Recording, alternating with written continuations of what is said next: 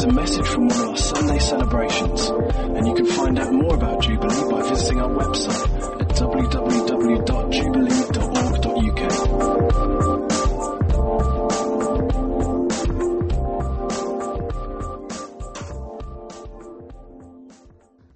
Let's just try that again. Morning. Okay, that is better. Thank you. If you would like to turn in your Bibles to Psalm 96, and just keep it open because we're going to come back to it. We're probably going to visit a few different places in the Bible today, but we'll keep coming back to Psalm 96, so you can leave yours open there. I've been asked to speak about one of the phrases in this psalm, and just to give you advanced warning so you recognise it when we reach it. It is about worshipping the Lord in the splendour of holiness. It's a phrase, I wasn't asked to speak on this psalm, it's the phrase that John had in mind. Because like most prophetic people I know, I think there are times when John is absolutely bonkers. He said, I'd like you to speak on this phrase. I said, I love you prophetic guys, I really do. Where does that come from? But actually, when I've been thinking about it, I've got myself quite stirred up about this phrase.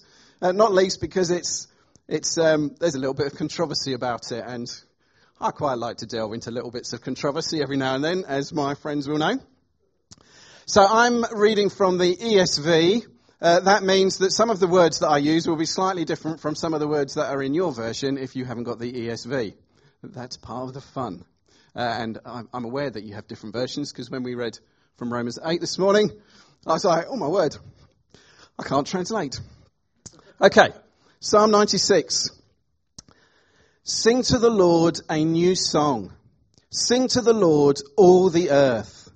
Sing to the Lord, bless his name. Tell of his salvation from day to day.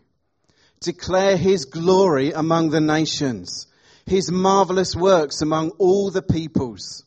For great is the Lord, and greatly to be praised.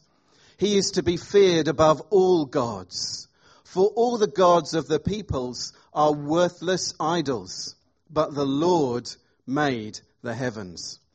Splendor and majesty are before him. Strength and beauty are in his sanctuary.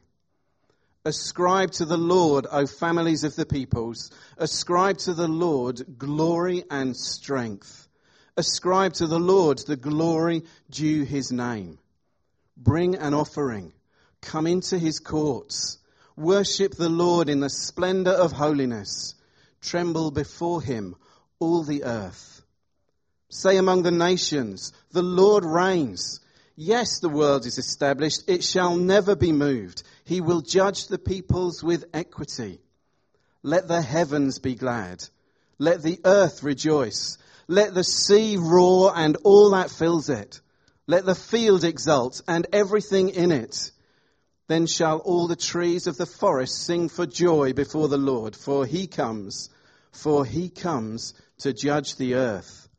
He will judge the world in righteousness and the peoples in his faithfulness. Let's pray. Father, thank you that you are such an amazing God, great in power and might, God our healer. Father, we are so honoured to be able to come and be in your presence and be accepted by you. Lord, we want to understand this phrase in particular in a new way this morning. We want to be changed by your word. Lord, we ask that your Spirit would give us revelation this morning. Apply this to our everyday experience of you, Lord God. We pray, Lord Jesus, be honoured and glorified in all that comes through your word this morning. Amen. Okay. I've got 2 glasses of water. I'm not going to speak for that long, don't worry. So one of the things you will have noticed, if you have a New International Version, is that we have a slightly different nuance in the phrase that we're looking at. So Psalm 96 and verse 9, in the ESV, worship the Lord in the splendour of holiness. And in the New International Version, worship the Lord in the splendour of his holiness. Now, we can get a bit kind of anxious when different translations of the Bible say different things, because sometimes you just want to drill it down and say, but I want to know exactly what it says. But there are some translational challenges when it comes to understanding the original language, which is not surprising, because this was written about 1,000 years before Jesus was born, so it's about 3,000 years old. It was written in Israel, so completely different society and culture and everything from us, and we've got to go back and understand, well, what does that mean? Now, that is challenging. I don't speak any other languages. I'm typical lazy Brit. I only speak English. We've got a friend of Peace's coming over to us in a couple of weeks from Holland, so she's 17, 18. She speaks 5 languages, and she's learning Arabic because she thinks that'll be useful. More power to her. Wow. That's right. To be honest, I struggle with English. So I've never had to translate to a foreign language, but I did move from Essex to Derbyshire. And that did have some challenges, I have to say. My first few weeks at work, I would be sitting at my desk.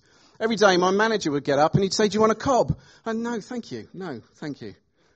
I had no idea what he was talking about. Well, until I walked down the road and saw the cob shop, that the light began to shine. Okay. And then on holiday this year, I nearly wet myself when this happened. That might just be my age.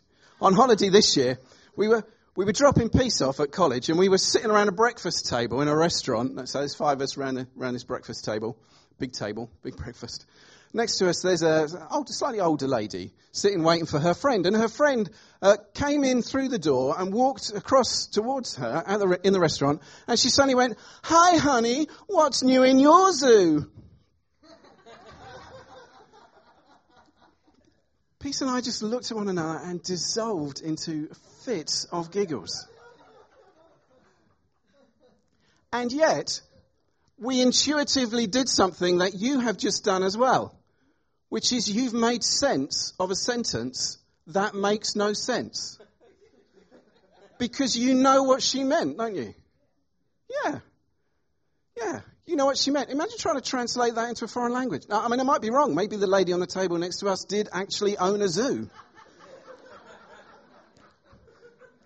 And I'm making a right fool of myself, which nothing new there. But if you want to translate that, you've got to translate not the literal meaning of the word.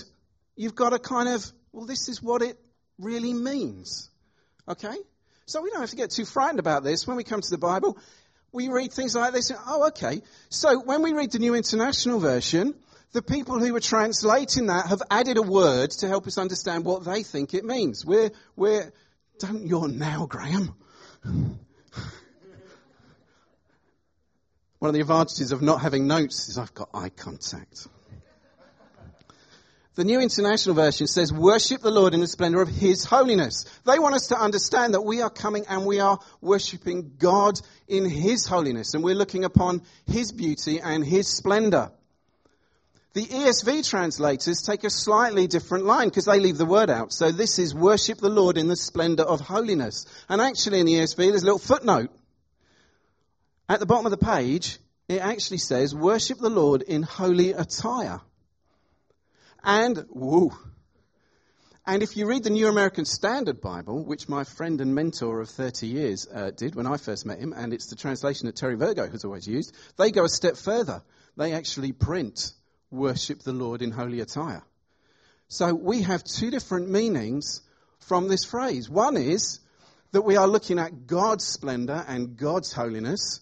The other is that we come to worship Him from a position of clothed in holiness, clothed in splendor. Okay, now, we don't have to worry too much about this because they're both true.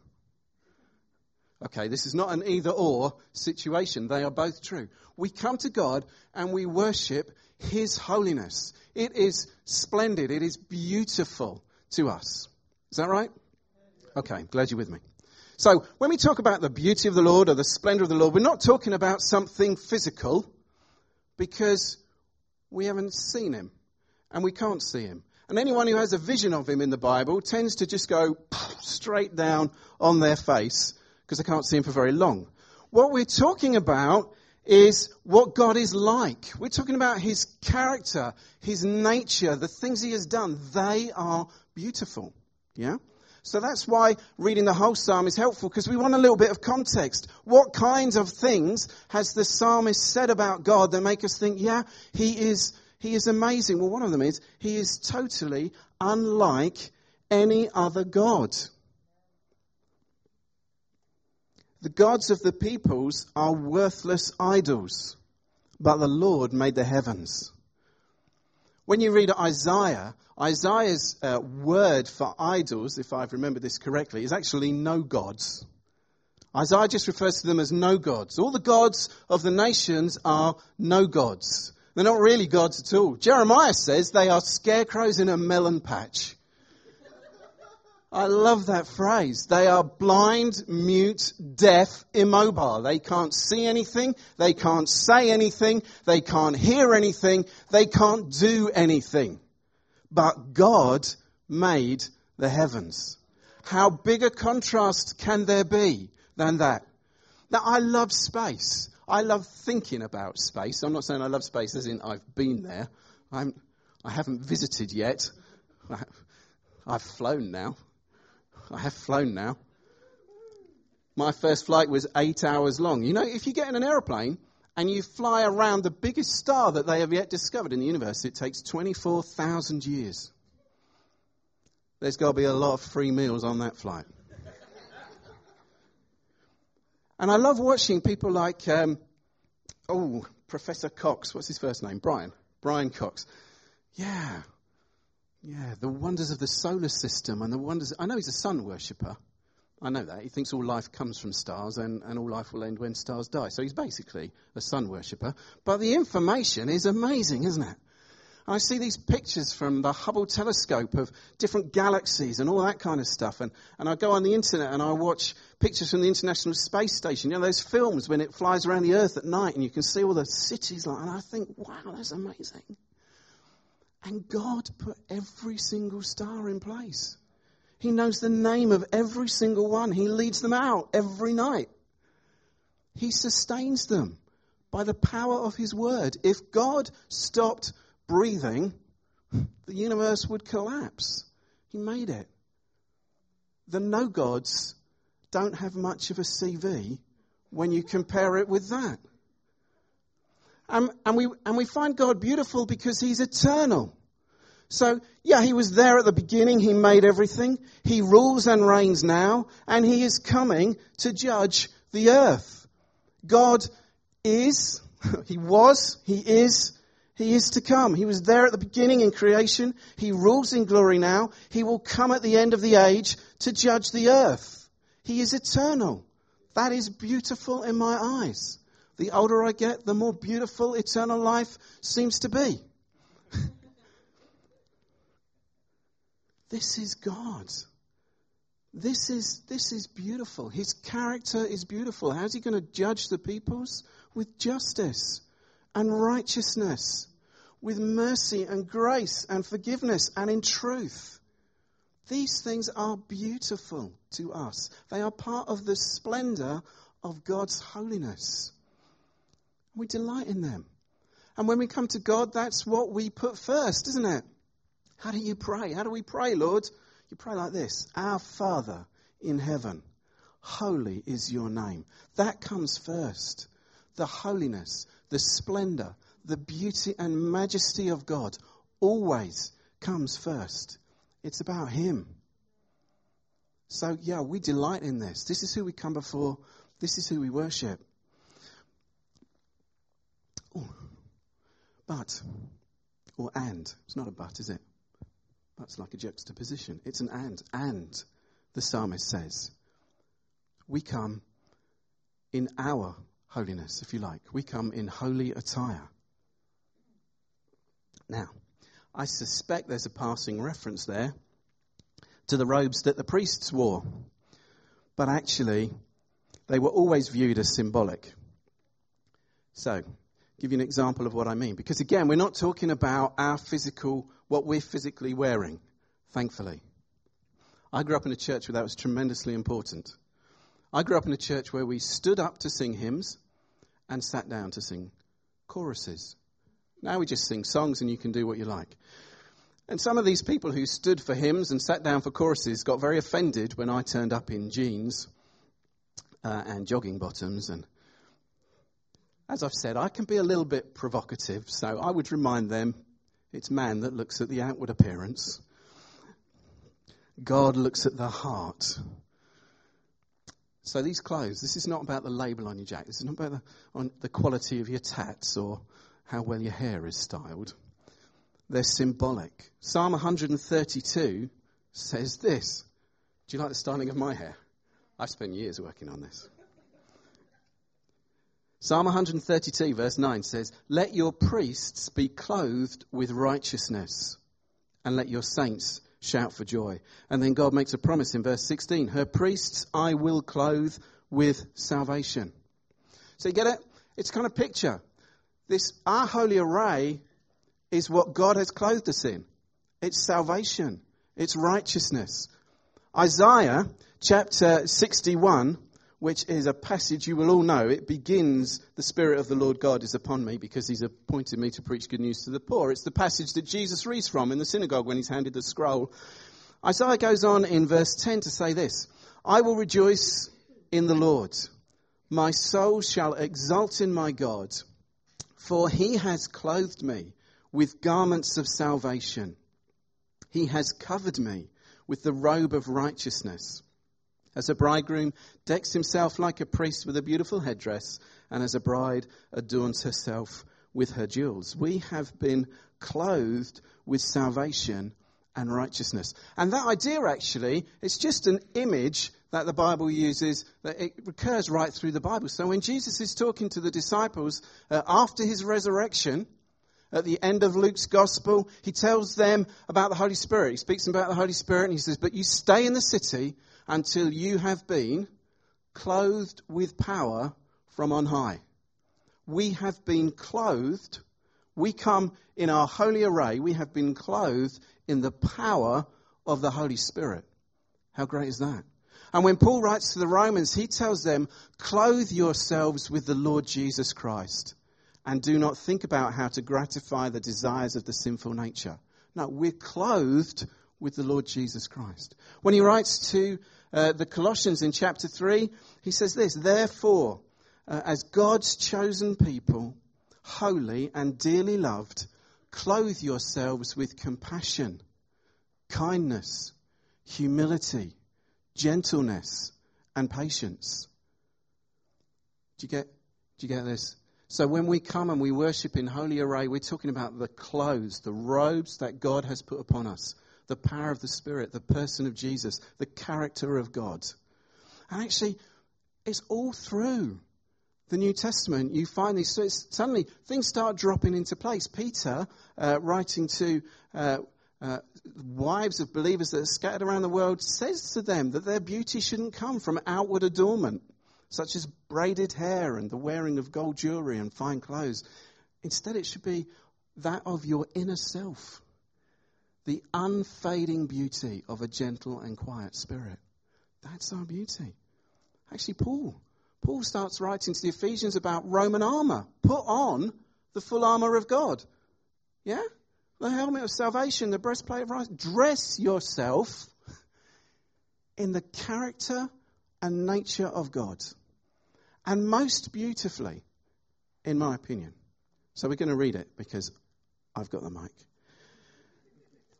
Paul speaks about the church in Ephesians chapter 5. Well, he's starting this with husbands. This is always immensely challenging. I wish we could miss the first bit of the verse out. How hard is this? "Husbands, love your wives as Christ loved the church and gave himself up for her." If you're a husband, or you hope one day to be a husband, let these words sink into your heart. This is how to treat your wife.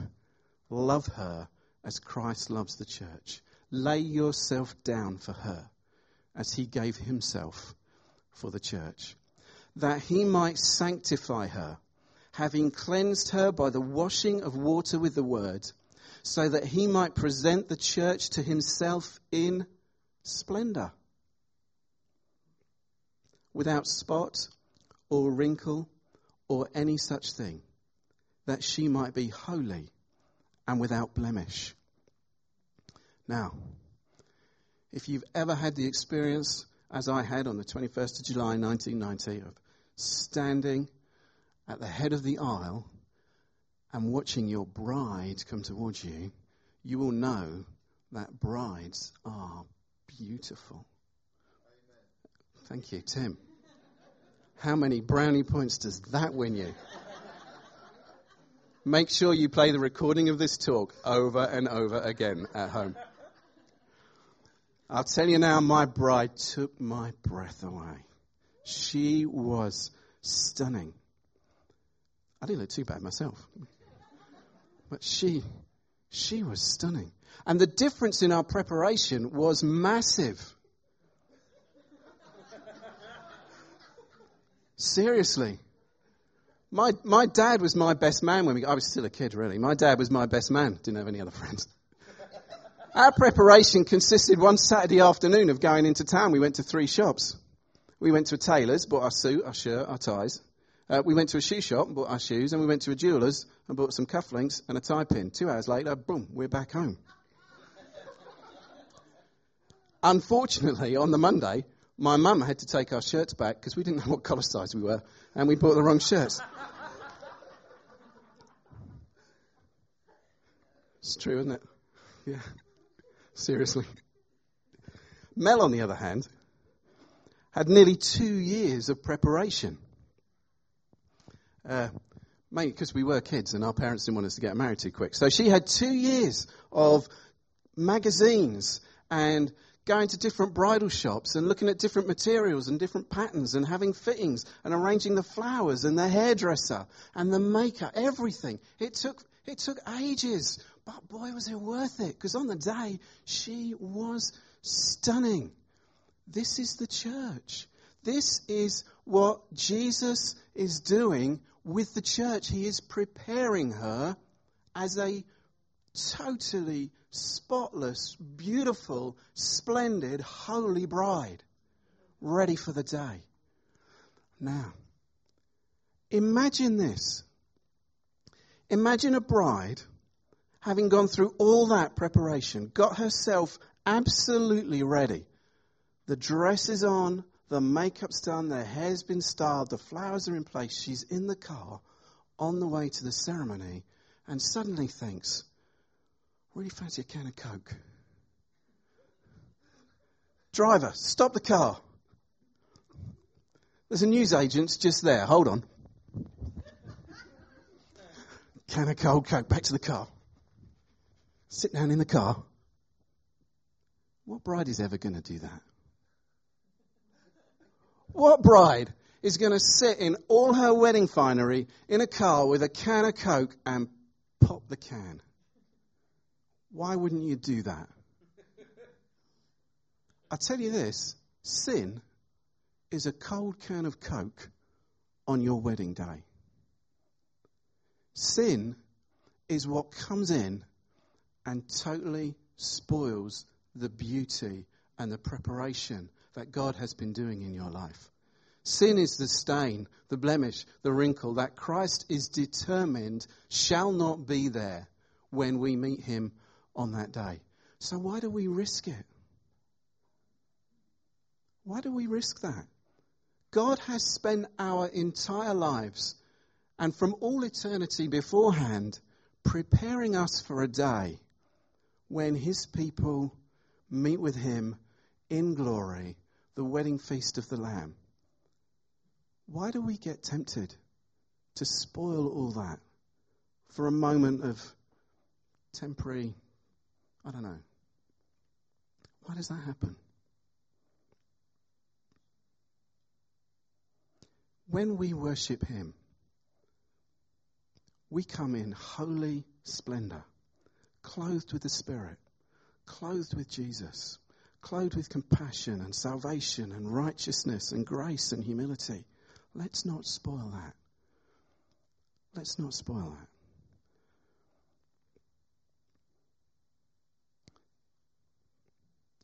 There's a little bit of this verse in 96 as well that I think we can easily misinterpret. Because Psalm 96, verse 8, talks about coming into his courts. And I think it's really easy for us to substitute the courts of the temple for the quad. And to begin to think that when we're talking about worshipping, we're talking about what happens when we come into this building on a Sunday morning. Now, how many of my children are here today? 2 of my children are here today. They will testify to this. I never, ever, ever let them say when they were growing up, I never let them talk about going to church. It was one of my grumpy old dad moments if they ever said we're going to church. Because I would say, no, we're not. We're going to a meeting. We are church. This, splendid though it is not a substitute for the temple courts. For a start, you are sitting in comfortable seats. I'll tell you now, if the priests were here, the first thing they would do is rip the seats out. That would upset all of us, wouldn't it? Why would they do that? Because there were no seats in the temple. They couldn't sit down because their work was never finished. That's why when the writer to the Hebrews says that our great high priest has sat down at the right hand of the majesty, it's so astounding because it means his work is done, which is what he said when he died. It is finished. This is not the temple. This is not, important though this is, please hear me right, this is not church. This is a gathering of the church. Church happens every moment of every day of every one of our lives. So we've already had reference to Romans 12, give your bodies as living sacrifices. This is your spiritual act of worship. Happens every moment of every day. Tomorrow, I'm going to be sitting in a coffee shop, hopefully. It's quite unusual. They know my name in Costa, that's how unusual it is. I'm going to be sitting in a coffee shop with a friend who's been having a rough time. And things have been a bit difficult in life. And we're just meeting every week and we're just kind of downloading, chatting through how it's going. I pray that in that time, I might have words of wisdom. I might have some understanding. There might be some grace. I can speak truth to him. That is church. That is a meeting where I come in holy array. It's part of my worship. On Tuesday and Wednesday this week with different people, I'm going to be sitting in meetings with social services, drug workers, health professionals, teachers from school. And I'm going to be trying to speak for people who struggle to speak for themselves so that there is truth and justice in those meetings. For me, that is church. That's part of my spiritual act of worship. Because it doesn't happen in 4 walls here. This psalm actually repeatedly refers to going to the nations.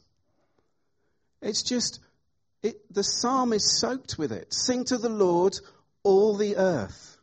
Tell of his salvation day to day. Declare his glory among the nations, his marvelous works among the peoples. We're not called to come into meetings, however great they are.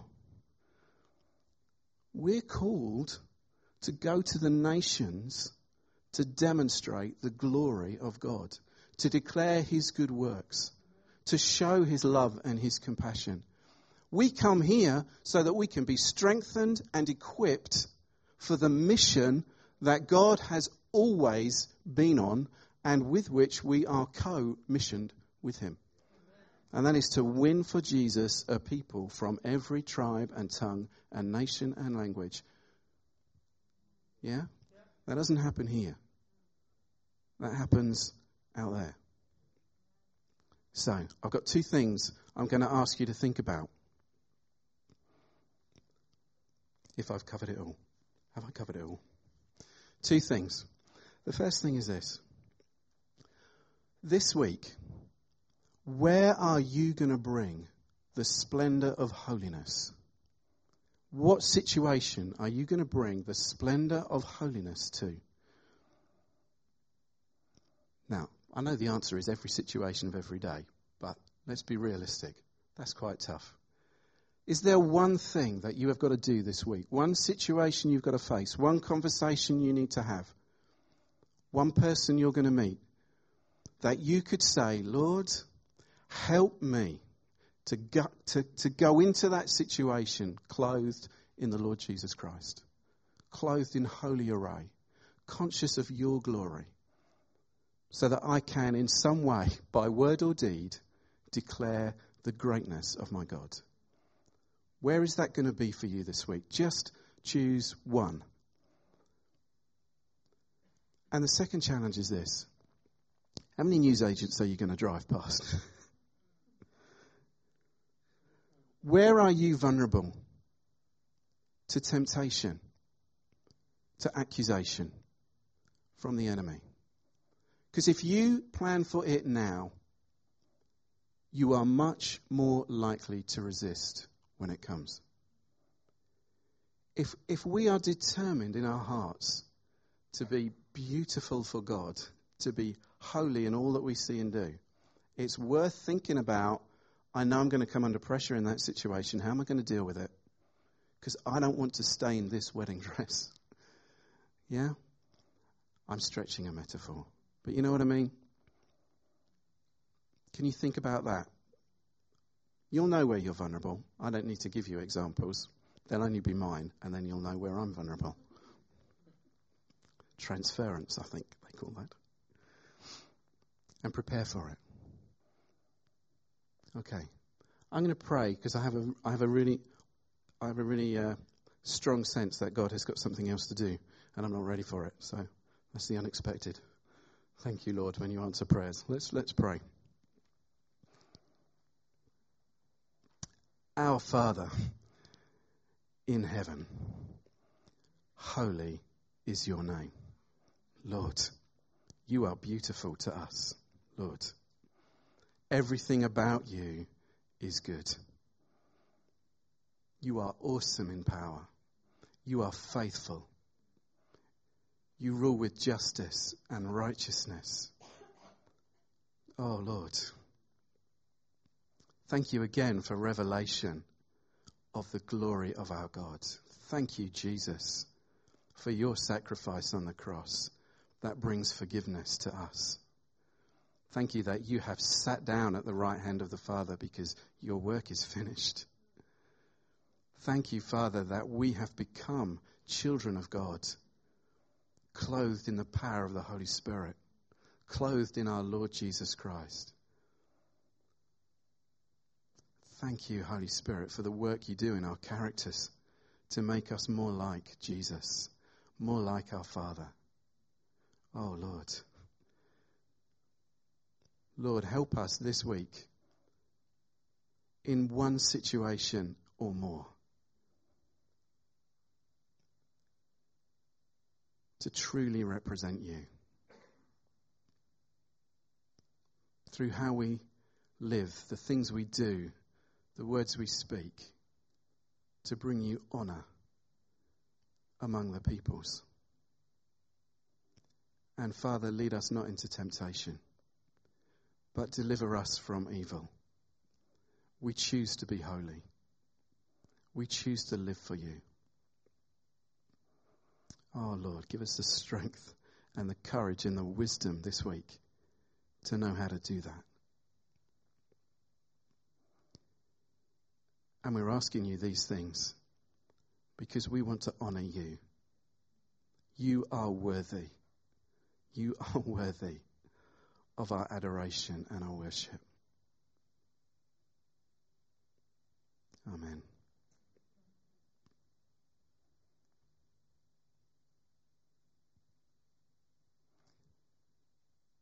Mel, Caroline, could you, sorry, I've not prepared you for this at all. Would you be able to come and I just have a sense that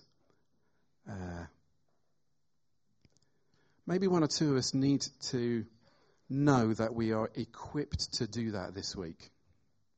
And I feel that God wants to, so this is, I'm going to invite you to come to the front if you would like this. But I feel that God wants to equip us for those things that I've mentioned. So if you have something in mind this week and you're thinking, yeah, that I want to be church in that situation, I want to have wisdom, I feel like God is saying, if you come to the front, someone will pray with you. You will be equipped to be what God has called you to be in that situation. Is that okay? Do you know where we're going? Yeah, let's do a song. God of the unexpected. Okay, let's just stand. If that's you, if you this morning have heard that and you've just identified, yeah, Lord, I need to be equipped for that, come to the front. There'll be other people here. You won't have to listen to me anymore. And we'll pray for you. We'll sing this song and then Ray will close.